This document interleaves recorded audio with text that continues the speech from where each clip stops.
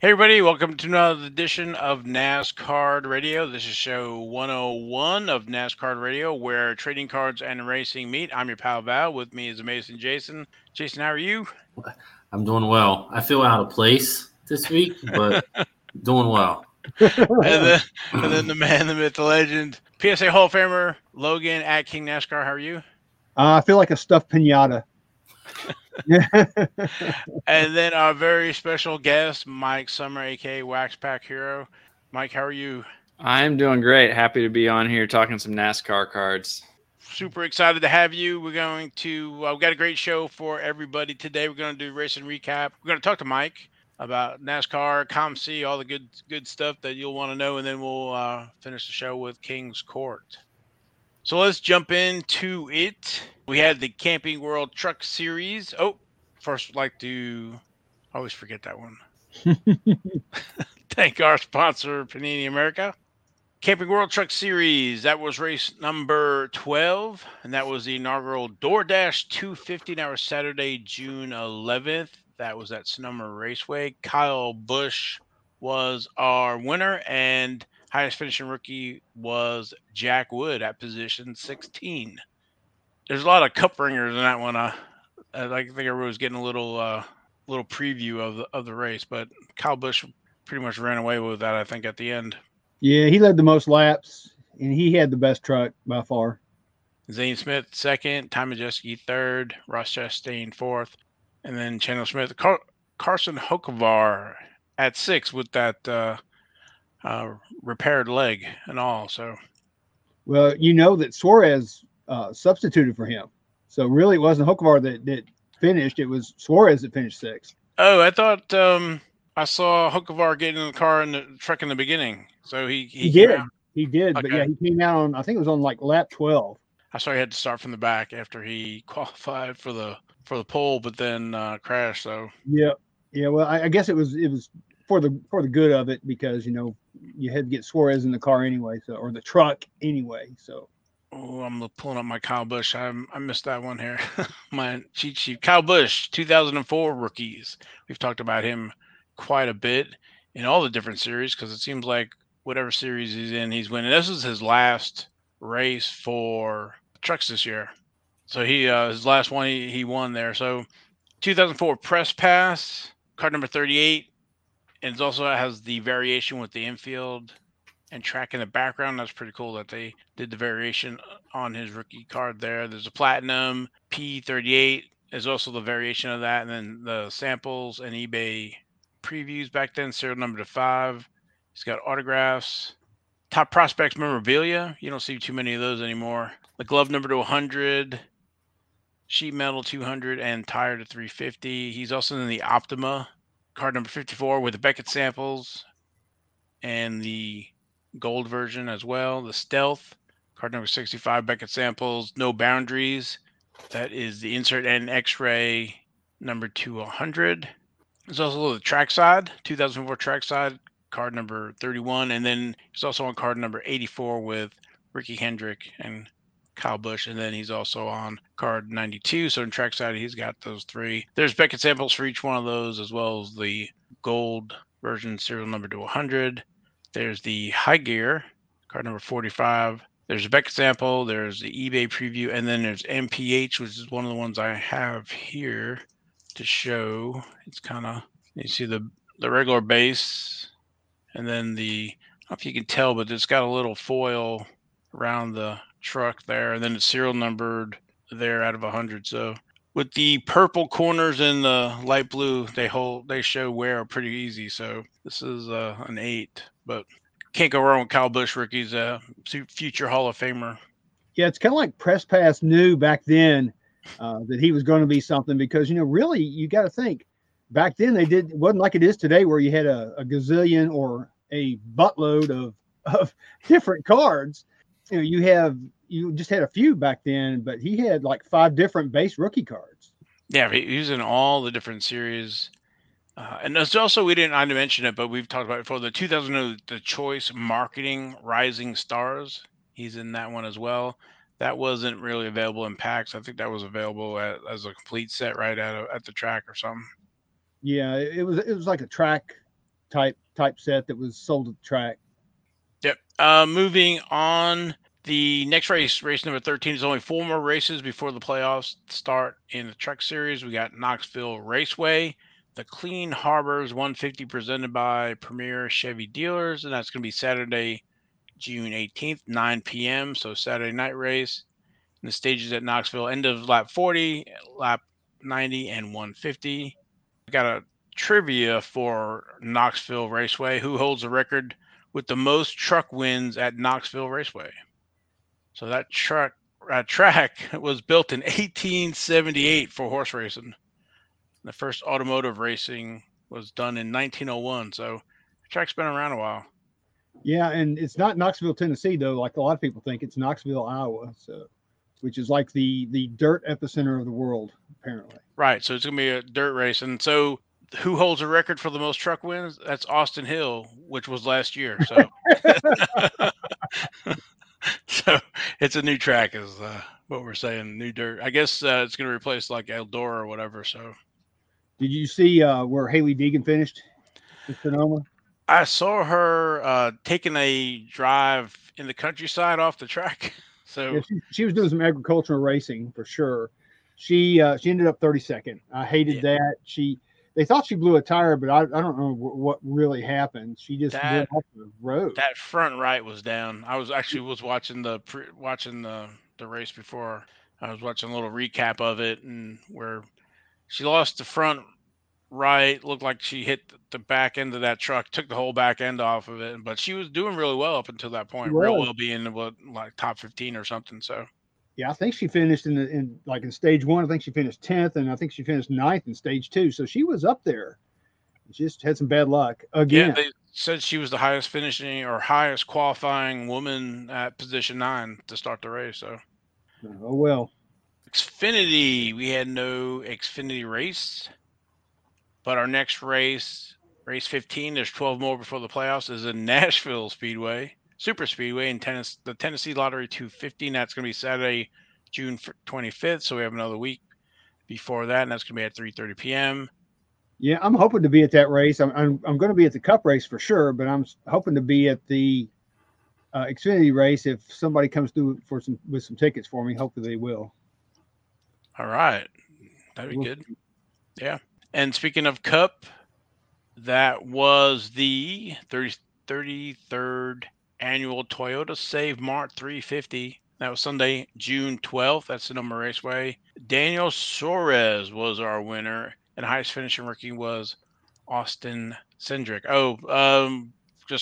I jumped over, but highest finishing rookie in truck was Jack Wood. He doesn't have any cards yet, so I don't know jack about Jack Wood. Neither do I. So until they make some Dunros cards, but Daniel Suarez, our winner, and highest finished rookie was Austin Cindric. So it was pretty awesome to see Suarez win. Yeah, there you go. Mike's got a Suarez autograph from Donruss. Or Suarez scribble is more like it. I don't know that I can make out any kind of DS or any kind of other letters in there, but yeah, he's got that. I just kind of get that D whatever, and it kind of slides and makes a arrow. Yeah. Yep. But we were talking before we came on about Daniel Suarez, where it was great to see him win, and kind of validates him. He came up with Joe Gibbs Racing, and then he kind of was there for a little bit, and then moved over to Haas Racing, and then moved on from that to I think the track side, or it was somewhere else before, and then with Trackhouse. But but it was great to see him, finally get that win. You could just see the emotions, the whole crew and everybody hugging, and even everybody all the competitors were congratulating him as well. So I saw Kurt Busch and those guys drive up, and yeah, he was getting. Does he not get any kind of credit for the All-Star activities earlier? When I was looking earlier, it looked like he won something in May with the All-Star Open. Oh yeah, he won the Open race to get into the All-Star race. Does that doesn't, I guess, count as an official event or an official win? It's not a points paying race. It's just more of an exhibition kind of race. Okay. So they don't pay points for it. So it doesn't officially tally up in the win column. So yeah, this would be his first official Cup win. So because he won the Xfinity Championship when he was in the lower level, so everybody had big hopes for him, and it was great. Like I said, great to see him win it. And his rookies are in 2014 Press Pass Total Memorabilia. That's card 47. Not a lot of parallels back then. There was a red version that was, I believe, from retail. There's a gold version numbered to 175 in the black and white, numbered to 99. There's 4 different autographs. There's the autograph memorabilia. There's a silver version to 125, gold to 99, blue to 25, and melding to 5. And if you're just looking for Panini, the 2016 Panini certified, go figure. One of my favorite products we were talking about before the show. And the reason being is because everybody's in it. So it's card number 42 there, and there's all the different parallels. I won't go through them all, but there's about 5-10 of them. There's the potential signings, signatures, and there's the Xfinity materials. There's also in that 2016 National Treasures with the trios and quad autographs. 2016 Panini Prism driver signatures, no base, but signatures with the different parallels in 2016. And then 2016 Torque. It's got 2 cards in that, and of course, twice as many other parallels. So for like 2 for gold, blue, red, artist proof, and so on. And then driver scripts in Panini Torque in 2016. So yeah, that was definitely a feel-good win. I don't think I've seen the field be so happy and congratulate a single driver so much is like when Dale Earnhardt Sr. won the 1998 Daytona 500, which I was there. Yeah, and I was gonna say it's been a while since I've seen somebody get their win and everybody was happy for him. So yeah, they showed him in the in-car, and he was getting bumped in the rear. He kept doing this. He kept getting bumped. yeah, I saw that. He was like looking in the rear mirror to see what was going on. Yeah, he didn't expect all that. Yeah, and I like this piñata celebration in Victory Lane. And what was funny, and I don't know how it happened, but they showed him doing the burnout, and that taco was right in front of the front spoiler, which of course, when I was looking at it at first, I didn't, what is this? And then Tony Stewart said, "Hey, I heard it's a taco," and went, "What?" But so, I thought the same thing. I thought this yellow thing, I was like, was it a rock? Was it out there to try to help him like with the burnout or whatever? I didn't understand what this yellow thing, because I mean, it was so contrast to the track and the car and everything. It's like, what is that? Because all you saw was the curved rounded end of the taco, not the topping side of the piñata, taco. It was like, and then Tony was talking about it. Then he, picked it up and he put his fist through it, and of course Tony's like, "Well, I like the piñata better than watermelon because you can eat the stuff out of the out of the piñata." So I guess they're gonna have to bring those piñata tacos in the hauler now, like Ross brings those watermelons wherever they go. He's always in a cooler at the track ready to go. Yeah, I'm going to invest in taco piñatas. I was going to say relic cards of a taco piñata. Yeah, that would be cool. Have a relic card from that taco piñata. Yeah, I'm always surprised they haven't done the like confetti from Victory Lane. So like the Coke 600 when I went was down in Victory Lane, that celebration, those little pieces are shaped like little Coca-Cola bottles, silver and red, that, they would be pretty cool relics, whatever. But well, that's why I guess we're not in the marketing department at Panini. That is definitely why. Austin Cindric, we've talked about him quite a bit. I'll go with those highlights. The 2018 Donruss, the Phenoms, 2018 Panini Certified, the signatures, 2018 Panini Prism, scripted signatures only, base in 2018 Panini Victory Lane, and then Victory Lane signatures as well. So next Cup race number 17. There's only 10 more races left for the playoffs. It's going to be at Nashville Speedway. That's the Ally 400, Sunday, June 26, 5 p.m. That's a late race for Sunday. Yeah, it is. And the good thing is we have our same seats that we had last year, and the press box shines a shadow over where we sit, because I looked at the weather report. It's going to be like 98 degrees for the high in Nashville that day. So they say. I mean, that's over a week away, but who knows? Quickly, can you bring food and drinking? Yeah. Of course, I went last Some year. tracks do, some tracks don't. I The older tracks seem to have the couldn't last grandfather year, clause. Okay. because I remember Tyler and I, we bought drinks and stuff from the concession stand. So and I never do that, but those things are so overpriced. Well, like when I go for Charlotte, I'll bring stuff, but I mean the race is so dang long. You can't bring a Foot Locker, and it's a smaller cooler, so Yeah. you'll go through your drinks and food or whatever. So anyway, just thought I'd ask you stages for Nashville Super Speedway, end of lap 90, 185, and 300. Moving over to IndyCar, we had the Sanzo Grand Prix at Road America. Joseph Newgarden was our winner. He doesn't really have any trading cards. He's got the cards, I think, that are in the Matchbox cars or diecast or whatever it was. Yeah, that race wasn't much going on in that race. Probably one of the biggest things that happened is Jimmy Johnson spun out on lap 1. He got back in the race. He ended up stalling it, but I guess they let him refire it. So, but yeah, I was surprised at that. But it looks like somebody got on the inside of him and forced him wide and knocked him into the gravel. But yeah, there wasn't a whole lot going on in the Indy race. It was kind of like the Formula One race. It just was kind of a race, Wasn't a whole lot of action, in my opinion. Next IndyCar race, race number 9, is going to be the Honda Indy 200 at Mid-Ohio, and that's going to be July 3rd, 12:30 p.m. That's going to be 80 laps.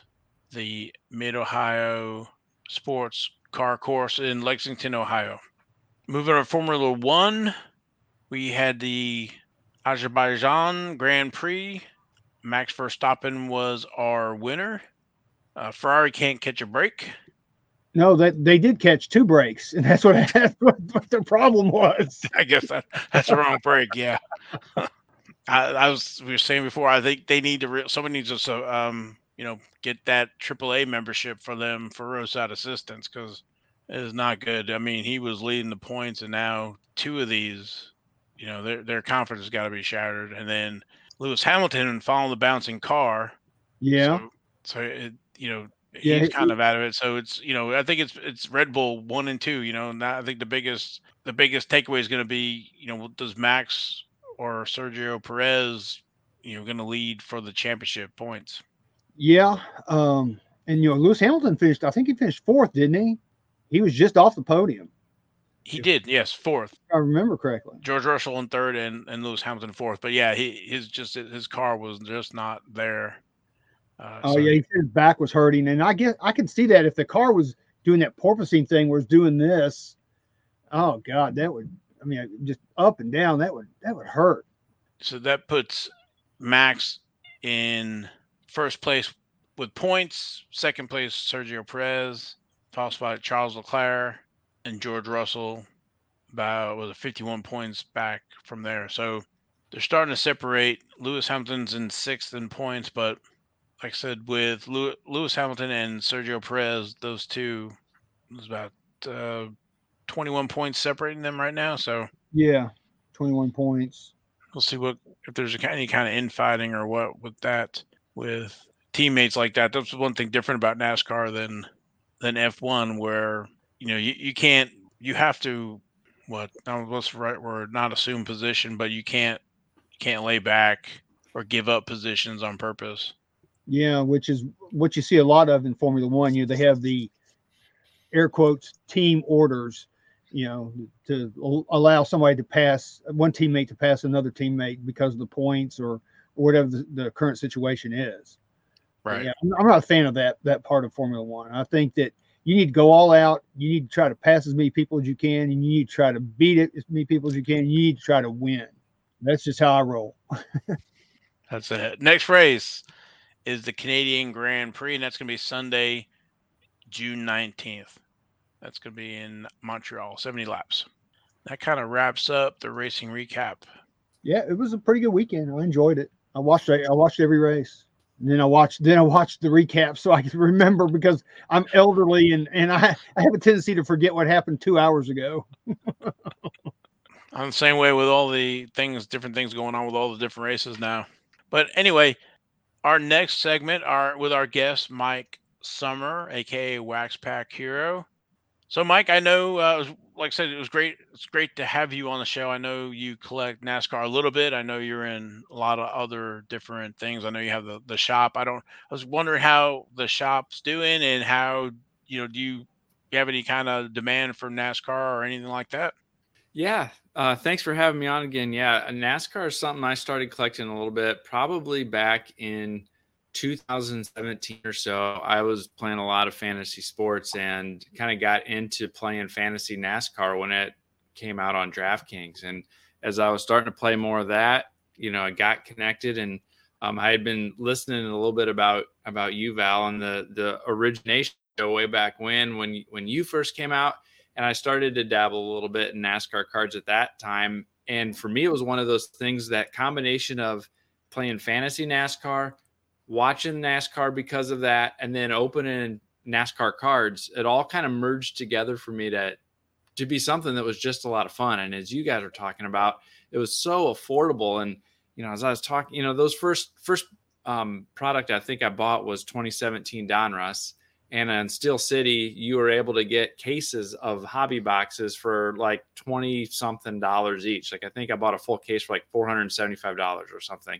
And it was just, you could get tons of cool hits and autographs and everything. And I was watching the guys on the screen on Sundays, and it was just a lot of fun to start to put those sets together. And so that's kind of the product that got me hooked. And as Val, you and I talk every once in a while, that's why Donruss NASCAR is my favorite racing product every year. And it's been the one that's been consistent, through that time from 17 on. So I've had a lot of fun collecting that. I don't go deep onto all of them, but I've kind of built a little bit of a collection of those Donruss sets. And then as I come across some autos and relics of some of the racers that I don't have, I put those in a binder. And so I've been kind of building kind of a collection of autos and relics of some of those key drivers over time.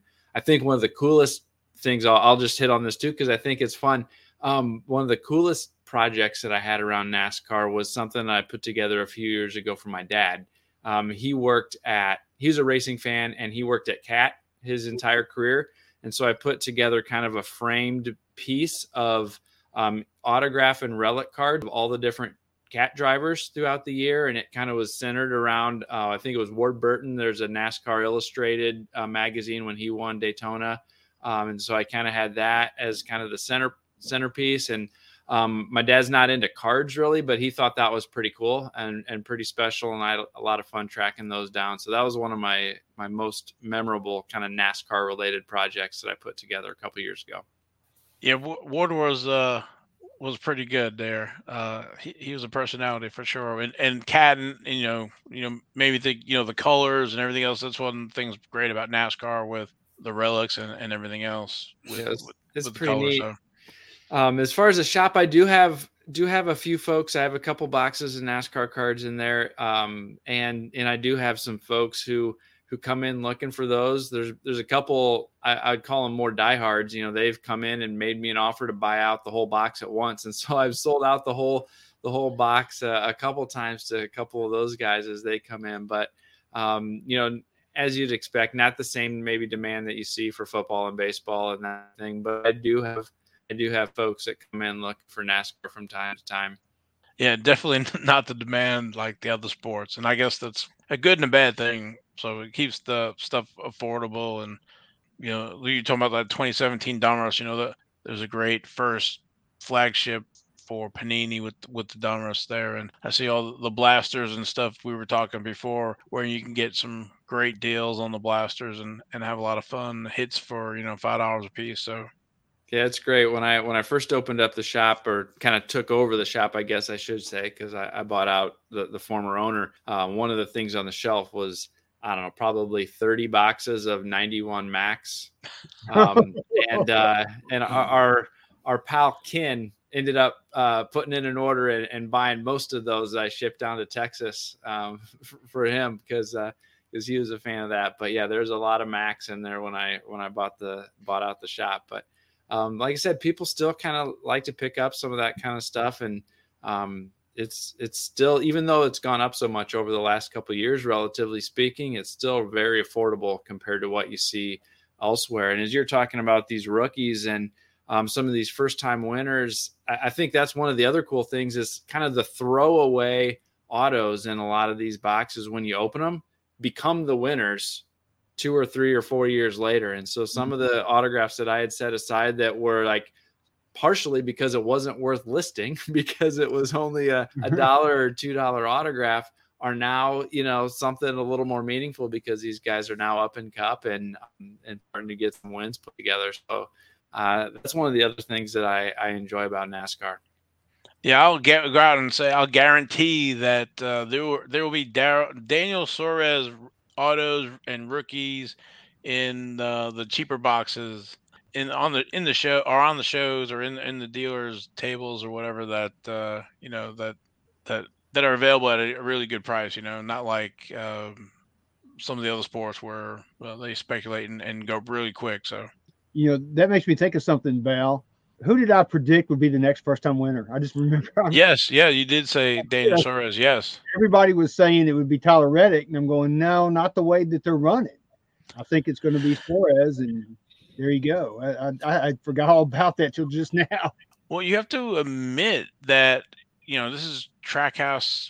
Their second season, first season full time or with 2 drivers, and they've already won 3 races. So. Yeah. Ross Chastain with 2 and Daniel Suarez with 1. So that's pretty impressive that they've been able to, turn it up and come out of the gate pretty hot and win. So we're only 15 races in. So Mike, who's your favorite NASCAR driver? Oh, I don't know that I've got one. I think when I was watching regularly, when I was watching every single week, it was whoever I owned the most of from a fantasy perspective that week and whoever I had taken the biggest piece of. I think so. Kyle Busch was one that I would find myself cheering for. His feisty attitude was something that I enjoyed. And so eventually was able to get one of his auto relic cards. And so he was always on there, and I think Kurt as well, just the fact that there are 2 brothers competing kind of at the top of their game against each other every week. I thought that was kind of a cool aspect too. And so seeing those guys go back and forth was pretty neat. The same thing with the Dillon brothers, with them, for a while they were both up in Cup at the same time, going back and forth. And then getting a chance to meet Ty last summer at the National was pretty cool, and getting a chance to interview him. And so kind of from that point on, he's kind of held a little special place in my heart. Hopefully he'll be able to get back up there on a regular basis at some point. Yeah. And I've listened to your podcast, and I've heard the little Ty Dillon promos that you've got. And I told Val, I said, why didn't we do that? He was right there. But I thought that was really cool that you have him doing the promo for you. I like that. I'm glad I thought about that as after we were done chatting for that interview, because I was like, why not take advantage of him being there with me and having that conversation and see if he'd cut me a little promo like that. So yeah, that was pretty cool. And it's pretty cool that he collects cards too, and so that was a neat aspect of it. Yeah, I'm curious to see how he's doing with that. I think he does basketball, and I know he was working on trying to open a shop up where he's at, to see if there's any progress on that. So, but it's always cool to see athletes, they collect cards, or naturally they don't do their own sport, but it's cool to see them in cards. So, Mike, I know one of the other sets you collect or are trying to collect is the Panini Instant. That's another one of my favorite, and yours as well. How's that 2017? How's that coming? Yeah. 17 is the tough one. The 16, I was able to get all of those tracked down. 2017, I think after my initial run, there's another couple month window, and I was able to find a couple more, but I have my eBay alerts set up for those. And every time it comes up, it's the same 2 cards that come up every time, and it's none of the ones that I still need. So, it's been a bear. I was even joined the Facebook group, the Nuts group on Facebook, and I tried to put some requests out on there if anybody knows of any leads, or they're like, "What are you talking about? I don't even know what that is." And I just had to spend more time trying to explain what the set was than, it was kind of a dead end, trying to find any there as well. So, man, that is a tough set when you're down to 50 or 60 cards is all for a few of those. It's going to be a tough one to collect. And I don't know if it's just the people that have them are diehard fans and they're locked up, or if they're just, tucked away in somebody's show box, and are never going to come out. But if I ever finish that 17 instant set, it's going to be quite an achievement. Yeah, I'm working on it as well, and it seems like there's 20 or 30 of them, or 20 of them that are just really tough to find. So with such low print runs, I'm wondering if the folks did just buy all of the Panini Instant and they're just sitting somewhere in somebody's account somewhere. But yeah, or a couple of them maybe is their biggest fan, and they bought 20 of them or whatever to get the discount, and so really there's 50 or 60 total, but there's 4 people that have them all, and they're just sitting in a pile because it's their favorite driver or something. I don't know, but man, those are I don't understand the big difference between 16 at that time when I was trying to get them. It wasn't near as challenging to find those as the 17s. And I know there's fewer 16s than 17s, but even with, an extra 30 or 40 in those 16s, maybe it was just so much easier to find them than those 17s. Yeah, I know with the 16, I pretty much purchased some of all of them. In 17, I was more selective. So I guess everybody was that way. Mm-hmm. I sure hope it sure would be nice if we got that back. I know you've talked about that on the show. We've all kind of mentioned it to the folks at Panini when we've seen them at the National, encouraging them to consider that again. But hopefully at some point we'll see some of those come back. Yeah, like this last week they missed out on the first win, Daniel Suarez. And there's been several younger drivers winning over the last couple seasons, and it would be cool to have those kind of on-demand products. But yeah, for all the drivers collected, Ross Chastain, Bubba Wallace, to name a few here. Michael McDowell, Austin Cindric, yep. So it would be nice to have any steam to valid argument here, but I feel like when Topps does it on a daily basis, and you see guys, so-and-so got 3 hits and they get a Topps now, and it's like, that's not a big deal. Why aren't we getting it for Panini, like for Suarez and stuff like that, when it's once a week and it's historic to a degree. But then, somebody else out there is doing it daily for very minor accomplishments. Yeah, I'm not sure, but it is one of those things that I don't know if I'll ever complete the set, but it's been a fun set to chase. It's one of those things that's fun to have the eBay alert when I open up the email every time it comes in. Just hoping with my fingers crossed that it's one of the ones that I still need. But yeah, I don't know. It may be a foregone conclusion that I'm not going to ever be able to complete that one, but it's fun to have, the 2/3 of it or whatever it is that I've got at this point. So, hey, Mike, is there any NASCAR autograph that you don't have that you're looking for that you really want to have? Yeah. I mean, I think at some point, I'd love to have a Dale Earnhardt auto. And I don't have one of those yet at this point. And Jeff Gordon as well. He's another one that was, in his prime when I was kind of coming up through, high school, college, especially during those, that era. He was, kind of one of those legends. Both of those guys I don't have autos of that I'd love to track one down at this point. As far as the kind of the current class of drivers, I've got most of the ones that I'm interested in, the Kyle Busch, the Logano, Keselowski, All those types of guys, I've been able to track down and get already.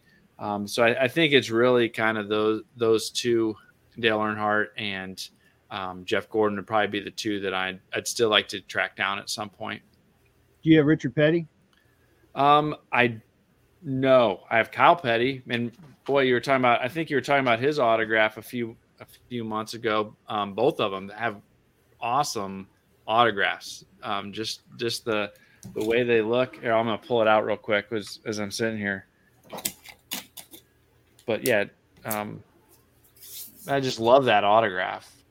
Oh yeah, I mean Kyle and Richard both just have beautiful autographs, and I think Richard's is probably the most beautiful autograph in professional sports, period. I mean, of course, I'm a little biased because I collect Richard Petty, but that's just how I feel. But as I look through these, I mean, they all have, not all, because we were just talking about Daniel Suarez's kind of scribbles with arrows, but I was just looking. I've got a Mario Andretti autograph sitting here, Clint Boyer, Michael Waltrip, Denny Hamlin. They all are unique, cool. You can make out, specific, kind of keystone letters in their name. Like, I don't know. I've enjoyed kind of putting together some of these autos and relics, of some of those key drivers or even the non-key drivers, like we're talking about with the rookies and things. If I don't have their auto and I get it in one of these boxes, I stick it in my binder, just so that I can kind of build that kind of growing collection of different autos. And so, I don't know, it's fun. It's fun to go through. I still have a lot of fun putting them together. I have not yet got my 2022 Donruss hobby boxes yet. I've been stubbornly holding out for them to drop in price a little bit. It's still hard for me to get comfortable paying. I think the LCS that I'm a part of that carries the new wax, I think they had them for around $120 a box. And it's hard for me to adjust paying that when I think I paid, $80 for last year's and was paying $50 or less for all the ones prior to that. And so I've been holding out hope that they drop a little bit before I pick up any hobby boxes. Or the other thing that I've done, I especially did last year with 2021 Donruss, was picking up large lots from like the blowout forums. I think I bought a couple medium flat rate boxes worth of all optic and optic hollows. Wow. Like less than a nickel a piece from somebody who was opening cases worth of it. And so, that's a fun way for me to collect as well, as buying some of those case lots from folks who are only chasing the hits and picking up all of the base and inserts and optic and all of that kind of stuff for super cheap. So I've done that a couple times as well with some of those Donruss products. That's cool. That kind of sounds like I went to my new LCS the other day, and they have the 2020, whatever the current year is of Prism football, which that came out, and they said guys were buying those packs for like $125 a pack, and they weren't getting anything, and they were just plopping them down and just leaving. All they were looking for were the hits and the good cards. So yeah, it's a something that people don't necessarily realize, but a lot of times those hit chasers, even in this era of inflated wax prices, it's not uncommon that they just kind of dump everything else super cheap. And sometimes it's at an LCS like you were talking about, and sometimes it's in one of the forums, or they just throw up a big lot on eBay and dump everything else. And so if you do a little digging, sometimes you can find kind of the case remnants for product from pretty much every sport, because there's enough people that are just chasing hits that don't want to mess with everything else. Yeah, what's good about that too is when you pick up stuff like that, you can put it on ComC. You can, yeah, you can. I usually do some combination of getting through it. Some of it goes into the PC, and then some of it goes on ComC, some goes on eBay, some goes on Sport Lots, and I kind of am able to put it out through all of those different sites. A lot of times for that racing stuff, especially the serial numbered stuff, I'll send into ComC, the stuff that's a little more limited, and be able to get it up there because there's enough people trying to track down, those serial numbered parallels and things like that it's a good opportunity to move it to some other collectors and get it out there for other people who are trying to track it down, like we are with that Panini Instant set. Yep. Yeah, I've listened to your podcast before, and when you were talking about when you buy big lots of or when you buy collections and how you have different piles for, ComC, Sport Lots, eBay, and all the different places that you want to sell them. And I actually learned a lot from that. That was really, really informative. I like that a lot. Yeah, it's super helpful. I think having the patience to go through and the time and effort that it takes to kind of go through and sort a collection or these big collections, and then being open and willing to consider and test and experiment with some of the different sites and selling platforms to see what's going to work best has really paid off. Because, in that episode that you were talking about, I talked about how based on all of that experimentation, if I'm buying at the right price, I can figure out a way to make money on pretty much any type of collection, whether it's high-end cards, mid-end cards, or even base and insert cards, because they all have a customer base and a segment of the hobby that collects them and pursues them.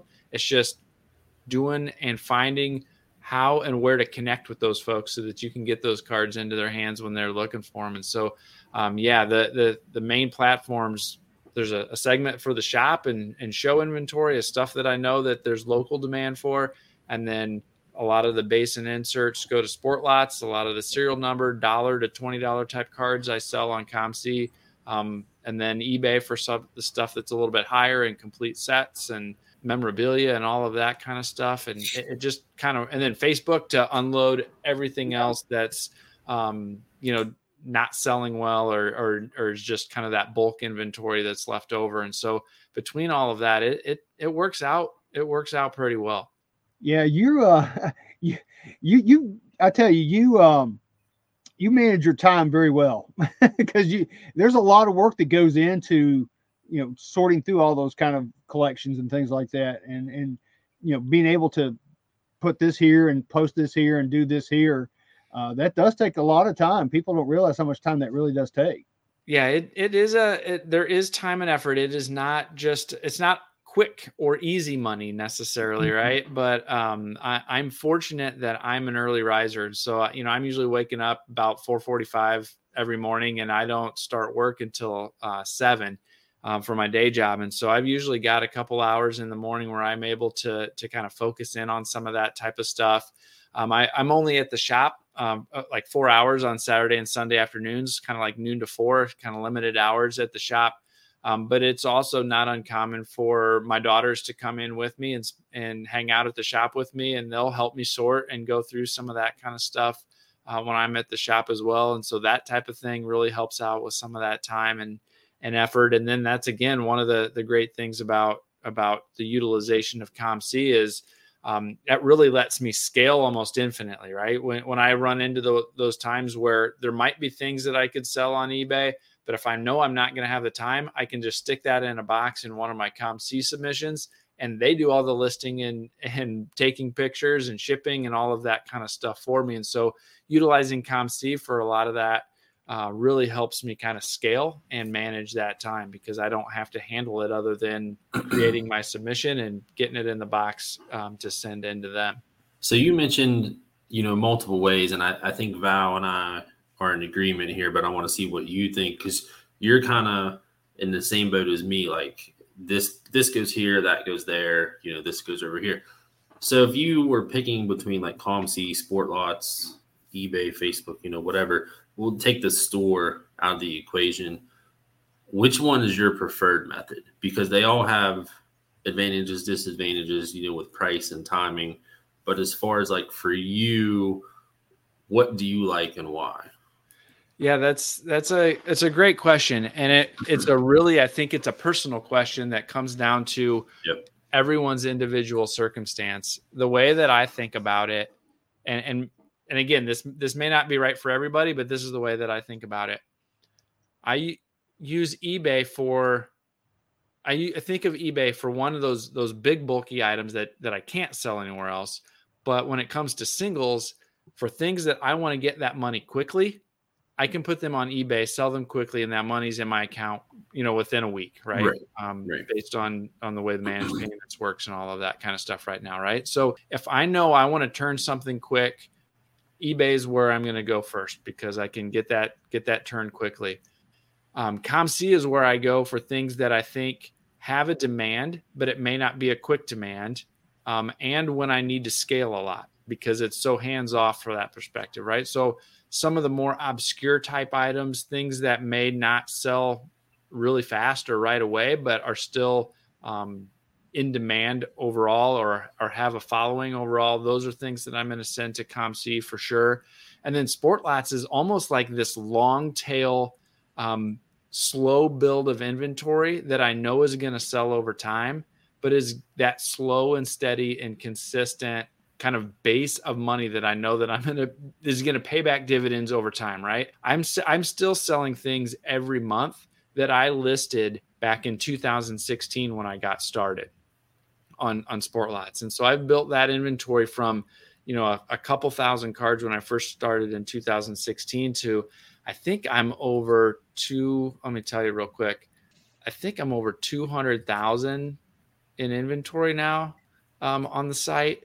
Yeah, 270,000 cards listed that I've got on SportLots right now. I'm selling 2,000 to 3,000 cards every month on that site at a minimum of 18 cents a piece, usually somewhere between 18 cents and $1 a piece, right?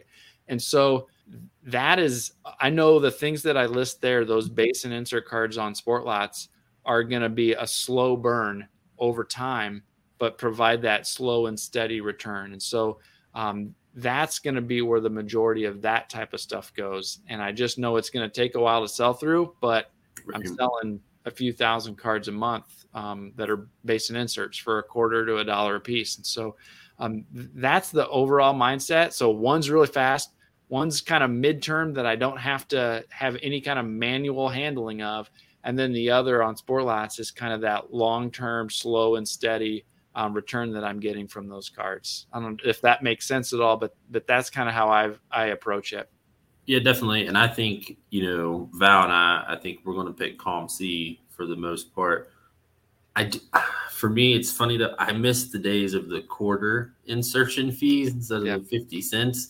That's a killer in some cases, but the flipping, and we're not going to go into it today, but I know you were buying some AEW stuff and so was I, and there's still stuff that I'm buying from the wrestling sets, but there's some easy flips on there for a whole different show of instruction of how to do that.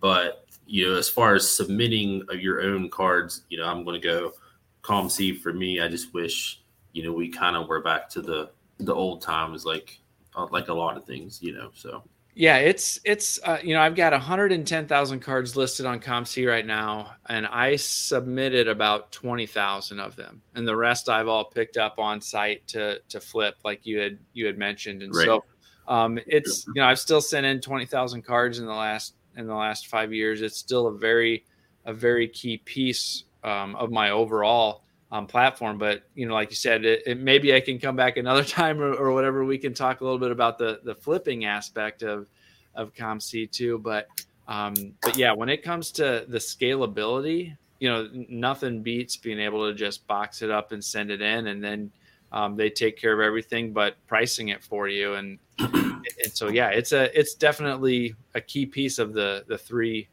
platforms that I use most often. Something for me, because now with my job, I travel every week, sometimes 5 days at a time, sometimes 10. But if I travel for 10 and I can hit a weekend show, I'll buy stuff and then I'll box it up and send it to COMC before I even get home. So I don't have to worry about travel. I can send it in, buy some sleeves, and get it in there. And, it's 2 or 3 months to get it listed and posted, but the convenience is definitely bar none above everybody else. Oh yeah. If you're in that type of situation, yeah, that'd be fantastic. I've kind of talked about a couple of times my long-term goal, and it's aspirational, is I'd love to get up to 1 million cards of inventory on the site by the time that I retire from my day job. And a big piece of that is for that very reason. If at that point I want to travel, I want to do other things, I don't want to be tied, or there's no way that I can be tied to the house like I am now. You could, in your situation, you couldn't do sport lots like I do sport lots. Yeah, absolutely not. It would be impossible to be able to do that, right? And even eBay would be pretty difficult with any kind of volume to be able to do, right? And so it's a perfect solution for somebody who's in your situation, or only wants to have to mess with it from time to time. You're able to travel and send it in, and everything else is just handled online. So it's perfect for somebody in that type of situation, especially because you can also just sit and buy and flip, from your hotel room. Yep. And actively participate while you're on the road too, not even having to touch the physical cards. One thing that I like that COMC now, as it's grown, as the hobbies and stuff has grown, that they are carrying, or more people are submitting for NASCAR and racing. Lots of F1, lots of NASCAR. So it some of the other sports, like my thing with sports lots was trying to sell NASCAR. Your fees are based on how much you sell. So for somebody to specialize in just in NASCAR, you take a massive hit because you might not, sell through a lot per month. But so to try to get that inventory of NASCAR and try to sell. But meanwhile, though, over on COMC, there's a lot of other NASCAR and F1 now. So yeah, I was just looking earlier today too on COMC. I think they're up to over 90,000 different NASCAR cards, or not just NASCAR, but racing cards listed. So yeah, 90,000 different is getting up there to be pretty good. Like you said, on sport lots, it's tough if NASCAR is your primary source, because while I do sell NASCAR cards there, and there's not a lot of sellers, so a lot of my inventory and some of those sets is the majority of the inventory on there. That's not a high volume seller, right? And so if that's the only thing you're selling, it's tough to get past some of those fee limits and some of those fee thresholds if that's the only thing that you're selling as a seller. And it can be challenging sometimes as a buyer too, because some of those sets, especially the earlier kind of early 2000s or late 2000s, early 2010 stuff, there's not as much on there because it was a later addition to the site compared to the other sports. But yeah, it's growing on COMC for sure. Yeah, that's my I guess go-to right now. So yeah, I'm a buyer on COMC. I don't sell. I mean, how easy is it to get started selling? And is there like a recommended quantity of cards you want to start with?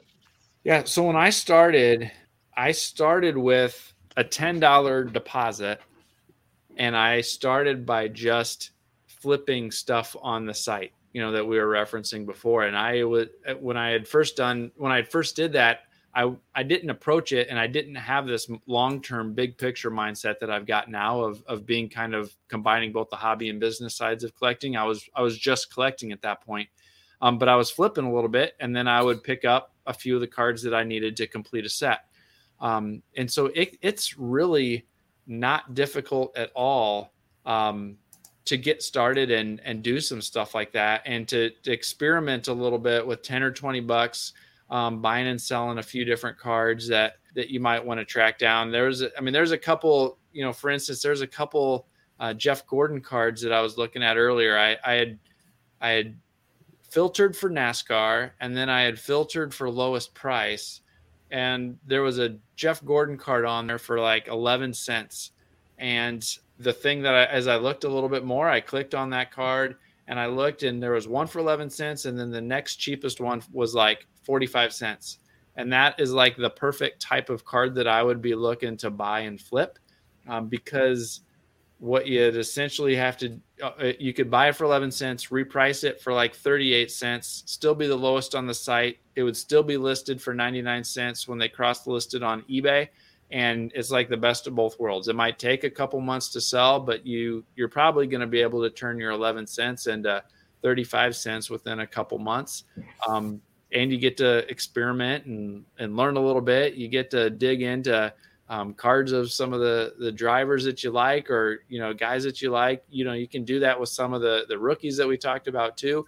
Often you can see those, and you look for that opportunity where the lowest price that's listed is you can double or triple your price and still be the lowest on the site. And you can get started experimenting for just 10 or $20. And yeah, you don't get rich quickly doing that, but you can definitely create some margin or create some profit or create some store credit to use towards those things that you want to then ultimately get shipped home. If you're talking about what to send in and submit from your own collection, my recommendation is that you also start small. You're going to be paying a minimum of 50 cents a card for processing those.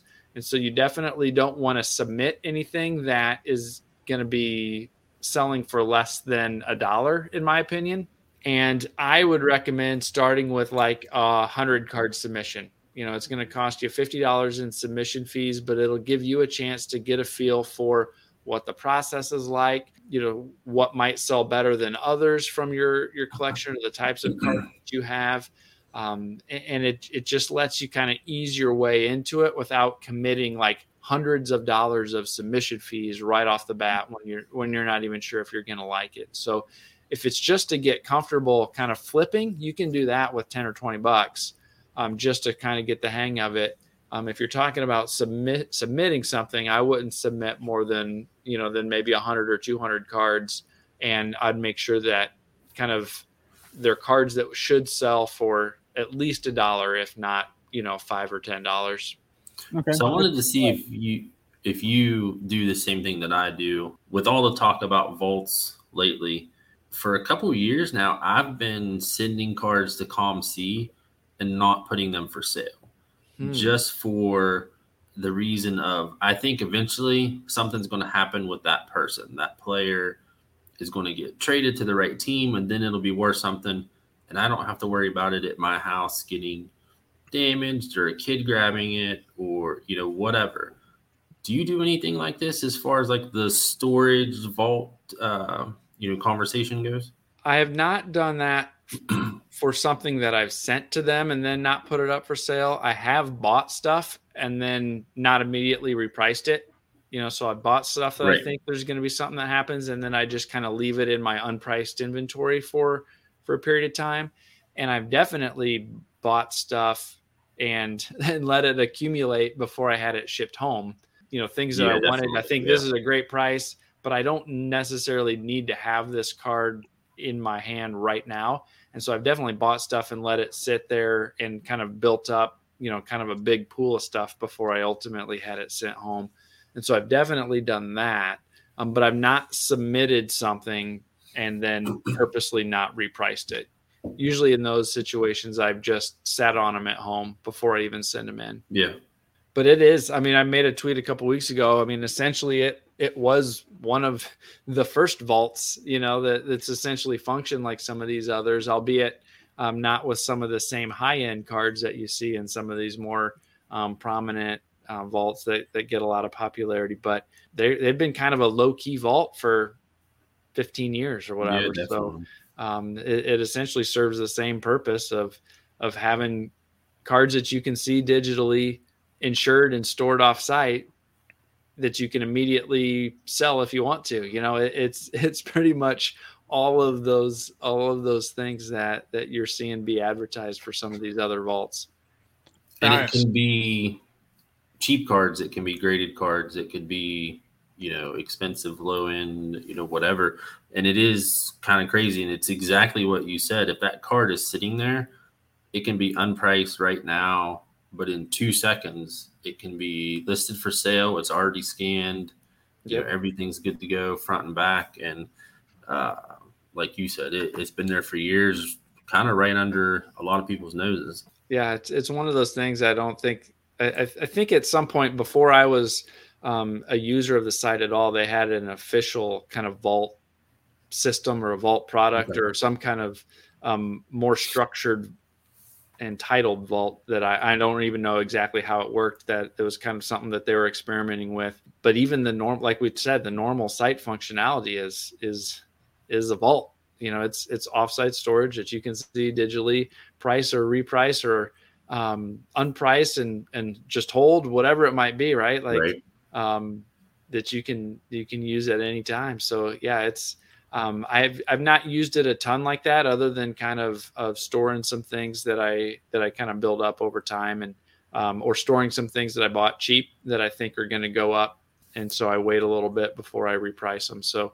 definitely a lot of flexibility on how you want to use it, either as a buyer or a seller.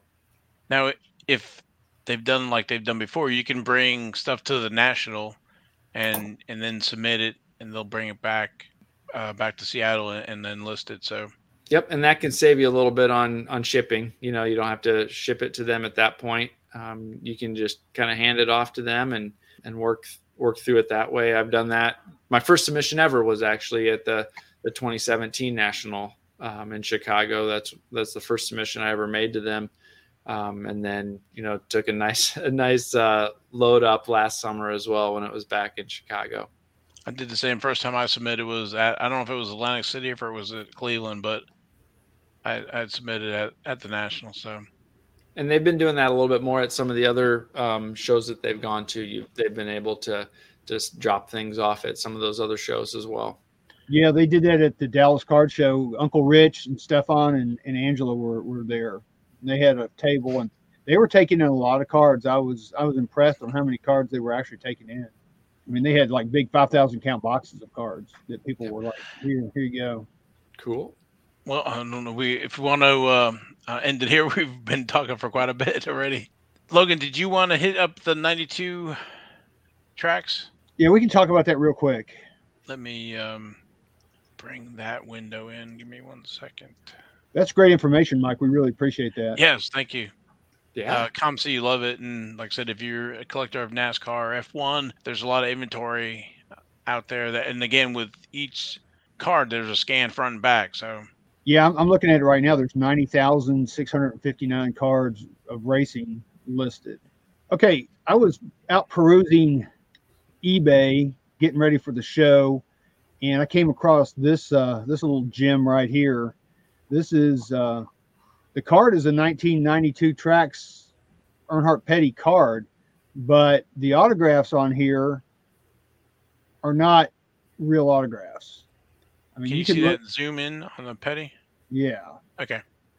Yeah, and this was sold on eBay, and it's, if you notice, it's graded by the Mint, whatever Mint grading service. And it came back I was going to say PSA, but it's a Mint 9. But you know, they graded the card. It says A1 autograph, but they don't say anything about it, the autograph being authentic. And this is what we've talked about before on the show. These autographs are not, at least in the opinion of myself, and I think I'll speak for Val and Jason as well, that these are not authentic autographs.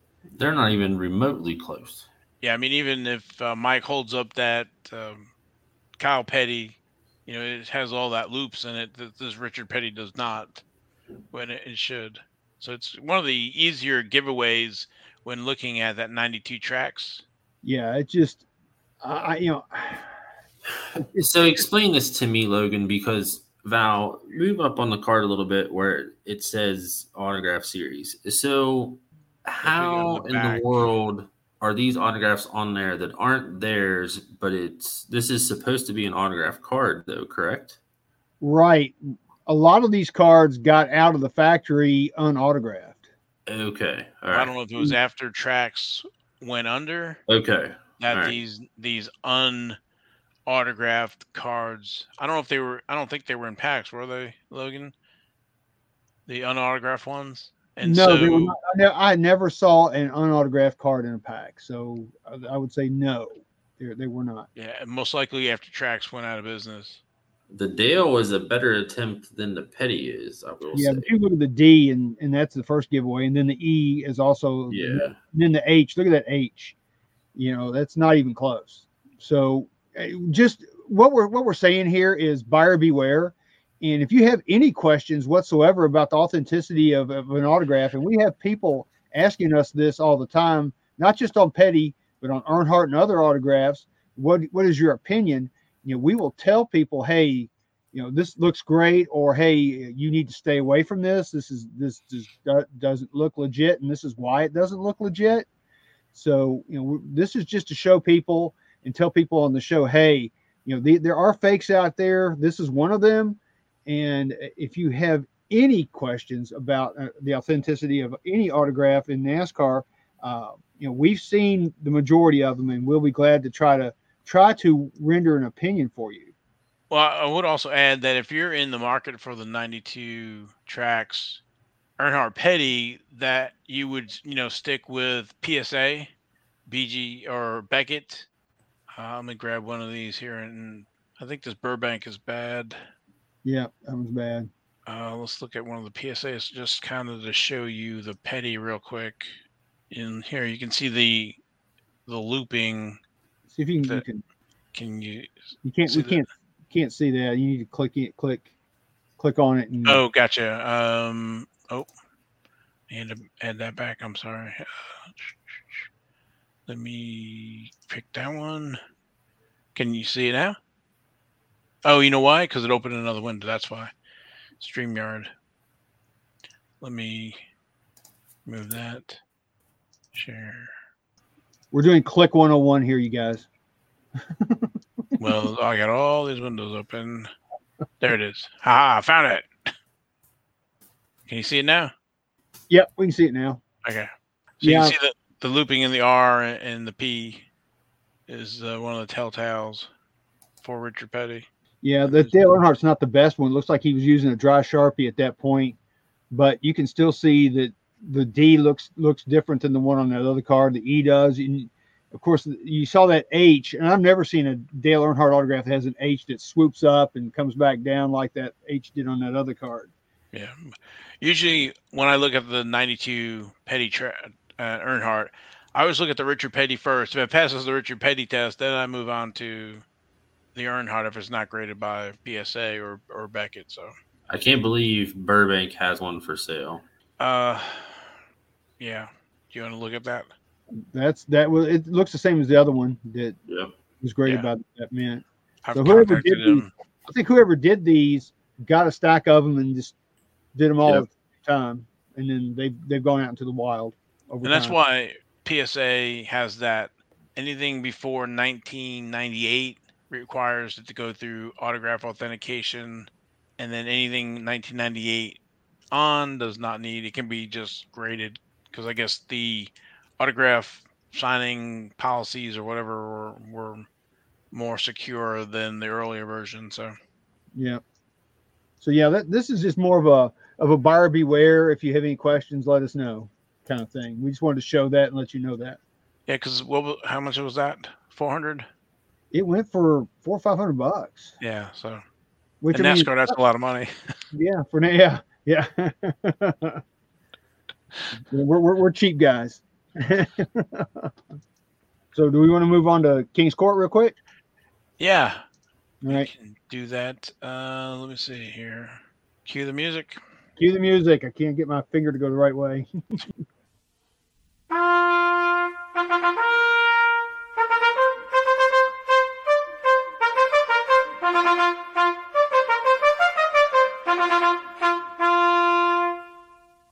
All right, this week's edition of King's Court. I'm going to try to make it pretty quick because I know we always run long. We never run short. As much as we want to run short, we just don't. So we'll start off with the Joker of the week, which is our funny or odd card or whatever you want to call it. This was on the 12th, just a few days ago. This one really struck me weird. The description doesn't match what the cards actually are. It says 1977 editions Raconte Sports Illustrated oversized trading cards. They are 1977, but they're sportscaster cards, and within this lot are racing cards, and that's why I picked that. But there were a bunch of cards in here, and this set is. I still think it's underrated. I mean, there's some cards in there that go for a lot of money, like the Wayne Gretzky and other cards. But this lot of cards, because this person didn't, list this thing correctly, went for $25 with one bid. If I had seen this, I would have bid on it for sure because I love the sportscaster card. Well, it says 241 cards for $25. So Yeah. $30 with shipping. Yeah, we all need. That's a My, really good that's a great deal. per And card price. Yeah. I saw within the racing cards, I think I saw who put the racing one back up there, Val, the one on the top. Because I saw these at the show. They were selling for $5 a piece. Yeah, I mean, you've got Nicky Lauda there, and I forget who. I can't really see who all the other ones are. I can't tell, but for the Formula One guys, going back to the 1977 Sportscasters, these are some great cards to have, because not only do they show the drivers of the era, but they go back in time, and they also show historical events. So, it's a great set to collect. Like I said, I love the Sportscasters. The thing about them is they've gotten very expensive to grade. I started to grade the racing cards, and I got about halfway through, and I don't think I'll ever probably get done with it now, because it's like, even before the price hikes, they were like $16, $18 to get done. I have no idea how much these things are now. I'm sure they're $40, $50 at least, even with value. But anyway, I just want to show that these are really fun cards to collect. It's a huge set. There's like over 2,000 cards total, but I think there's like 140 something racing ones in this set. And there are NASCAR, there's Formula One, there's sports cars, there's all kinds of different forms of racing, and that doesn't include the motorcycles. They have a whole separate one just for motorcycle. And if you look there, like what Val's showing, there's Hank Aaron and Babe Ruth. This part, whoever got this got a deal for $25. Yeah, this football, Joe Brown. Yeah. So Namath. that's golf. There's Jack Nicklaus, Johnny Miller there. Yeah. I looked at the hockey. I'm going, man, if there's a Gretzky in there, I'm going to really be upset. No, I don't see Gretzky, but I see was it Bobby Orr, Gordie Howe. So yeah. anyway, very cool. Mix. Somebody got a deal. So we got a deal. So, all right. So moving on. Our Jack of the Week, 2022 Donruss Racing, Ty freaking Gibbs. Optic Signatures, 1 of 1, Black Finite. This card sold for $330 with 14 bids, which, that may be a little high, but hey, it is Ty freaking Gibbs. And hey, Mike, check out his autograph. Yeah, that's a special one right there. Scribble. But he does that a lot. And what Jason brought up, and I had not noticed before he had said something, he has like all kinds of different versions of his autograph. It just depends on how he feels like scribbling that day. Yeah, I think in 2020 there were probably twice this much autograph. Yeah. Now they're just I don't know, but that when I saw that when I was pulling them up, I was like, oh man, the 101 was hit for the Black Finite Optic. Yeah. I'd actually love to have that card, and that's what I said. I was like, oh man, I missed it. Yeah, and we've talked about it before. There's so much you can't find it all. You can't look at it all. You can't bid on it all. It's just impossible. But yeah, that's a cool card. It's got that disc. Is it the disco? I think in the background. I don't know if that's like a disco or I don't know what the little swirly things are. Look at cracked ice or something. I don't know. There's so many different things. All I gotta do is just rub my eyes real hard, and I can see the different panini patterns. All right, so let's move on real quick. Queen of the Week, female driver. This was on the 9th, 2020 Panini National Treasures. Haley Deegan, race used rookie card. And Jason, you're going to say something about this. I know it's autograph number 14 of 25. It went for $785 with 16 bids. And Jason, what are you going to say about this card? It's crooked. Yes, it is. Ding, ding, ding. I want to say, is this the same card or is it the same? No, I think the other one was going the other direction. Yeah. Okay. Yeah, that's a big pet peeve with us. If they're going to put like the Munster logo on there, they need to put it in the right orientation. Especially since she has it right on her hat. Yeah. But 16 bids, almost $800. Yeah, that's pretty impressive. Ungraded. So that's Yeah, pretty ungraded. impressive. Yep. So the demand for Haley is still there, even though she's having some bad finishes. So, all right. Moving on. Boom. King of the week is the King. This is on the 13th of June. Richard Petty, RC Rookie, 1972, SDP Grail, King of NASCAR. It's an SGC card, graded a 4. Yeah, back looks good. Yeah, I looked at it. I thought it looked pretty good. But they were asking $2,800, and it went for a best offer accepted of $1,500, which in the grand scheme of things, that's probably a good price. As we all know, these things just don't pop up very much. And if you get the chance to buy one at what I would say a reasonable price, and I think this is probably a reasonable price, and you got the money to do it, you need to go click and buy it. I think you got to crack that out and get it autographed. Yeah, that's there you go, top right hand corner. Look at that right there before.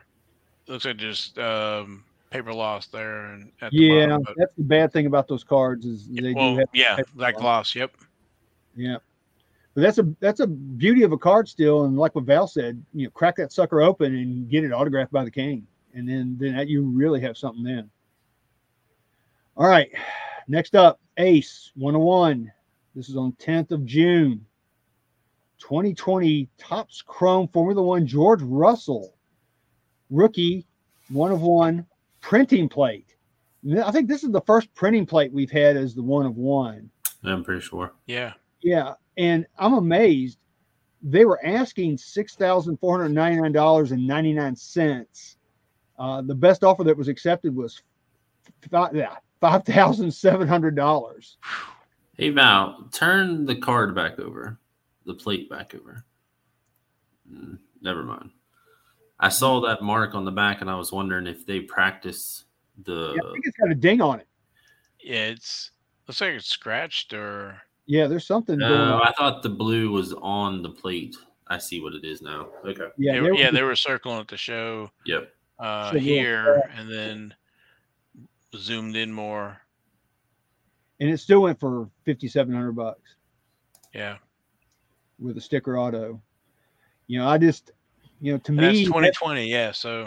Yeah, to me, that's a lot of money for something like that. Again, I'm a NASCAR guy, and I don't spend a whole ton of money on high-end cards like a lot of people do, but it just seems like for that was a little much. But so I would say that it's 2020 first year. It's George Russell's rookie auto. It's a 101 printing plate, so I can see that he is, what do we say, third in points right now. So, and Lewis Hamilton's teammate.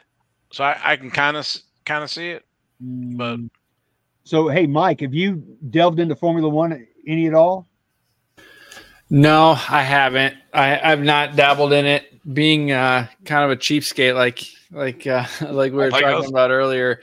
They just started off through the roof. I wish I would have listened to our friend Ivan when he was talking about some of those first Panini Instant cards that were super cheap when they first came out. I considered it. I considered using some of my Topps points even to get some free ones when they first came out. But no, I've not really dabbled in the F1 at all. Yeah. I'm like you. I wish I had listened to what Ivan kind of knew the future. I just didn't. I just throw all my money. I try to stay in my NASCAR lane. I try not to get out of my lane too much, even though I have collected some Formula One now. Still, I'm primarily going to stick with NASCAR. Well, I'm going to say in my defense, they were $195 a box for 18 packs. It's compare that to NASCAR. There was no way I was paying that. So now they're what, $4,000 a box for 18 packs. But anyway, live and learn. Yep. All right, last one.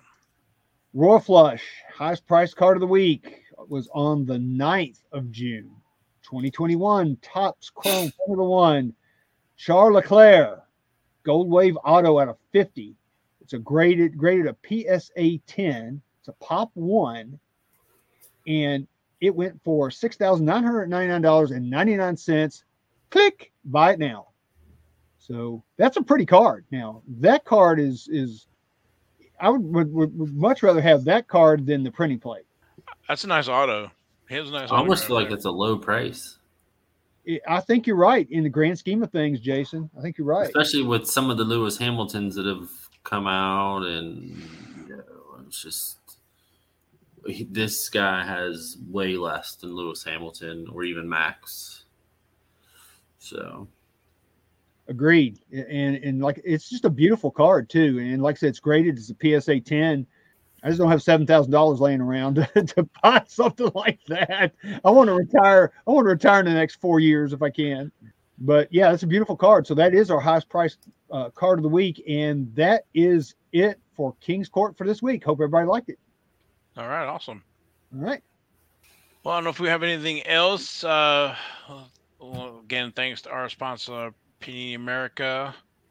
Hold on. I'll get back to you. Hold on, but please like and subscribe to the podcast, YouTube, and the YouTube channel. And hello, new subscribers.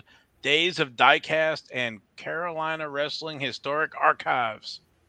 And I think Jason had something. So it's already on. Well, by the time this comes out, it's already on social media. It's on the Twitter for me, Logan, and Val. There's a contest right now. It's exciting for us, at least. You know, one of our celebrity hosts here is a cover model or cover athlete. How would you say that? What is Logan? So, but anyways, in the April 2022 PSA magazine, there's a featured story on Logan King NASCAR. And we decided that in one of our multiple copies, it would be interesting for us to sign it. So we're going to give that one away. So it's already posted on Twitter right now, and it's just the same basic formula for everybody, you know, follow, retweet, all that fun stuff. So, but it is posted right now, and we will announce a winner on next week's show. Yep, and I'll ship it out from the Stock Car Museum here. And again, thanks to our guest, Mike Summer, aka Wax Pack Hero. And Mike, anything you wanna end with, or let people can find you? You know, we've talked about the the podcast, awesome, and the website. So yeah, sure. Yeah, if you have any questions about any of the stuff that we talked about, selling on COMC, Sportlots, eBay, getting started on COMC, any of those types of things, just feel free to reach out at waxpackhero.com is where you can find the blog with the Waxpack Hero Sports Card Minute as the podcast comes out every week. I'm happy to connect. Follow me on Twitter at @TheMikeSummer if you want to reach out on Twitter instead. I'd love to connect and talk cards. all righty, I guess this will be it. I'll wrap it up. Well, thanks everybody for listening, and we will catch you next week. We're out of here. Hashtag skid marks.